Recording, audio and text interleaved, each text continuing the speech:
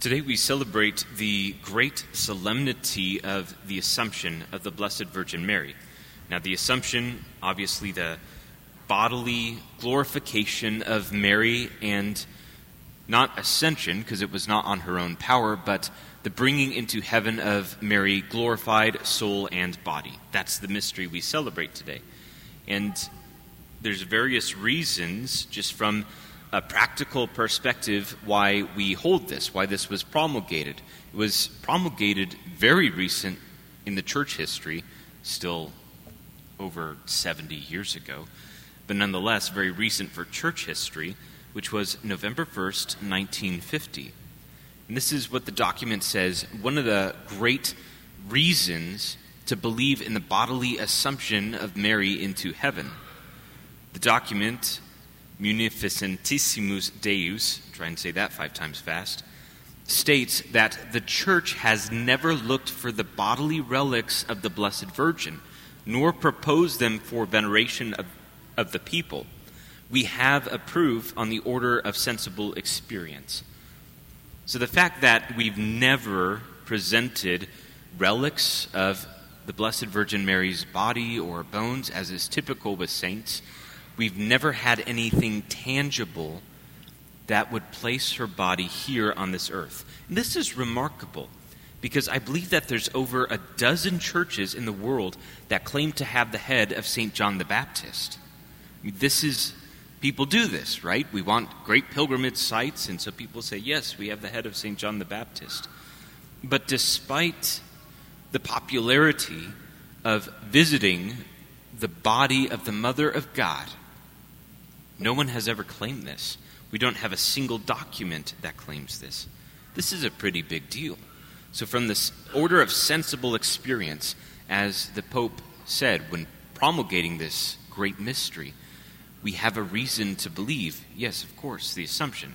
We've always believed this for the 2,000-year history of the Church, simply because we've never venerated her relics, her bodily relics.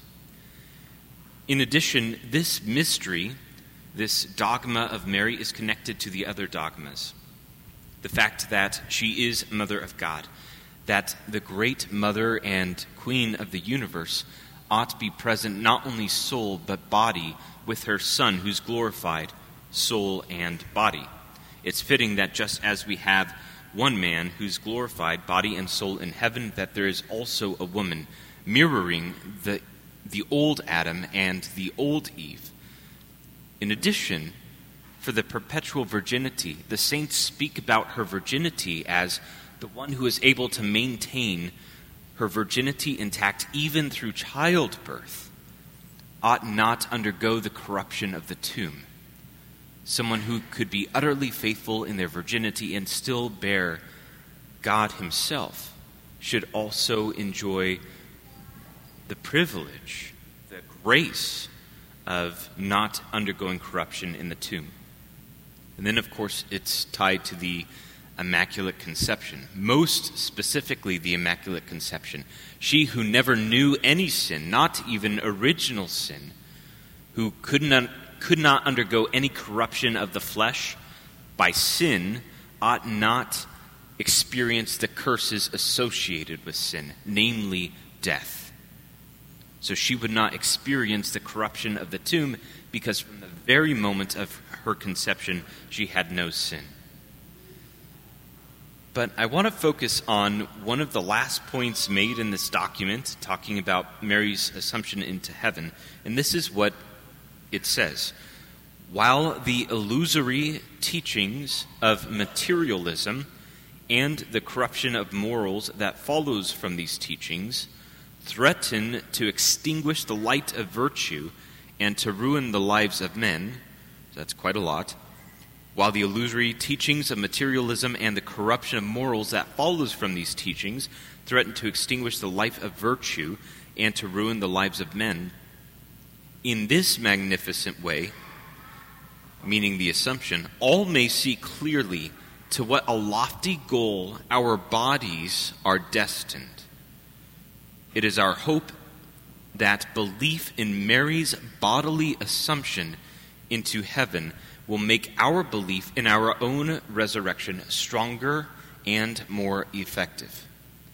So it's interesting that the Pope is tying a reason for the promulgation of this dogma specifically with the crisis going on in the time. So we think that materialism and problems with our bodies and sexual immorality, all those things are relatively new. Not true. The Pope specifically promulgated this in 1950 because he saw what was coming. Well, God saw what was coming, and the Pope was the instrument. But he made this connection that there's a doctrine out in the world that says we can make the universe whatever we want. We can shape our bodies. There is no meaning to our bodies, not beyond this life, not with the spirit. There's simply no other meaning. We can do whatever we want because this is ours and I can do what I want with it. And he saw this and he wanted to shape this with this dogma. He wanted to shape the thinking of Christians so that we would not fall into this pitfall that destroys all virtue and the life of men. So promulgating this gives us a great sense of the dignity of the body. Now, ironically, listening to Jordan Peterson, it's controversial, I know, I get it, but Jordan Peterson podcast, I was stunned because Jordan Peterson is not a Catholic, even though his wife prays the rosary, and I don't even know if he's a Christian. He's complicated, like many philosophers are. But in dialogue with someone, his interlocutor said, I want to resist the romantic notion that the world is a blank slate that I simply express myself upon. He didn't want to understand the world as just a canvas that I can distribute whatever paint and colors, whatever I want on this canvas and shape it to be what I want. And that extends to the body. It's not just the world, it's also our own bodies. Listen to what he says. I did not make my body. I participate in it, shape it, and move it. But it is given to me. That givenness constrains the way in which the world can be given to me. The givenness of the body, the fact that we've received our bodies as a gift from God, constrains the way in which the entire world can be given to me. Because we experience the world through the body. So this exalted status of Mary, her bodily assumption into heaven, gives us great understanding of the dignity of the body and the great gift the body is to us. This isn't something that we can just take and use for whatever purpose we see fit. The body's deeply tied to its givenness, meaning there's a giver, and there's a great glory and purpose destined for this body, and I have to treat it as such. That's incredible. That's radical in this world today. So to hear these two philosophers debate back and forth, talk about the givenness of the body is really amazing. And I'll give you a concrete example just how our bodies the meaning of our bodies can't change. We can't change arbitrarily what our bodies are meant for. And here's a concrete example. If you walk outside, you'll see plenty of trees, right? And we can imagine what the trees can be used for. They can be used for shade. We can make canoes out of them. We can do all sorts of things out of trees. But imagine if arbitrarily the givenness of our bodies dictated that we are actually 400 feet tall instead of, 5'9", or the average height here at Our Lady Mount Carmel is like 6'4".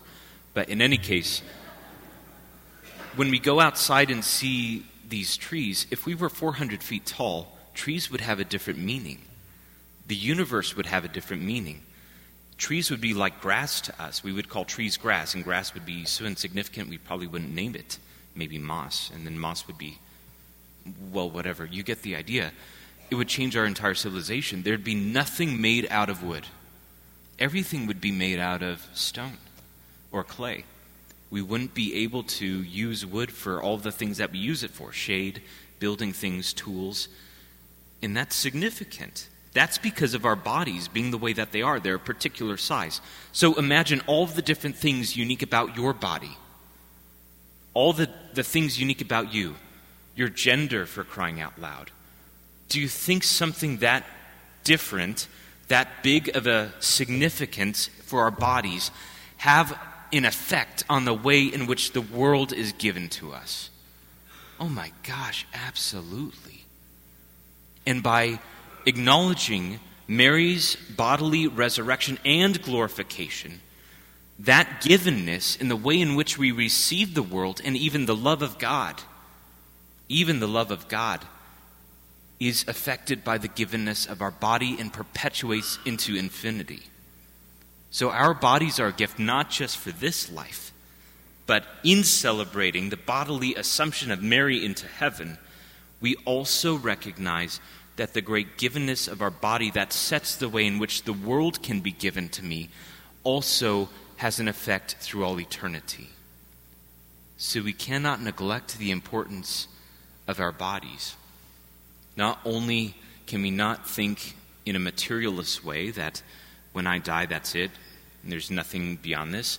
Not only must I resist the temptation to think that my body can be whatever I want it to be and ignore the fact that there's so many things about me given to me by God that I cannot change, then I need to go deeper than that and say, oh my gosh, not only is all that true for this life, but it's also true for all eternity. And it really changes our priorities.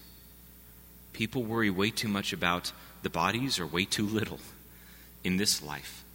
But when we understand in heaven, where they're neither married nor given in marriage, where our view of the beatific vision overflows to the body, so that the bodily joy of the resurrection and glorification of our souls into our bodies, there's a huge bliss in heaven associated not just with the soul, but also the body.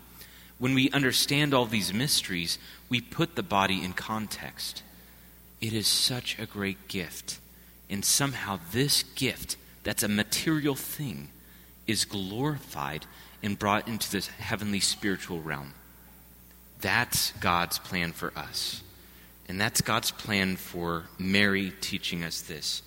So we give great thanks and glory to God for assuming Mary into heaven, glorifying her body, so that we may know and understand and be reminded that our bodies are great gifts to us, and our bodies, the givenness of our bodies, constrain the way in which the world and even the love of God is received by us. And so we give him great thanks and glory for this mystery.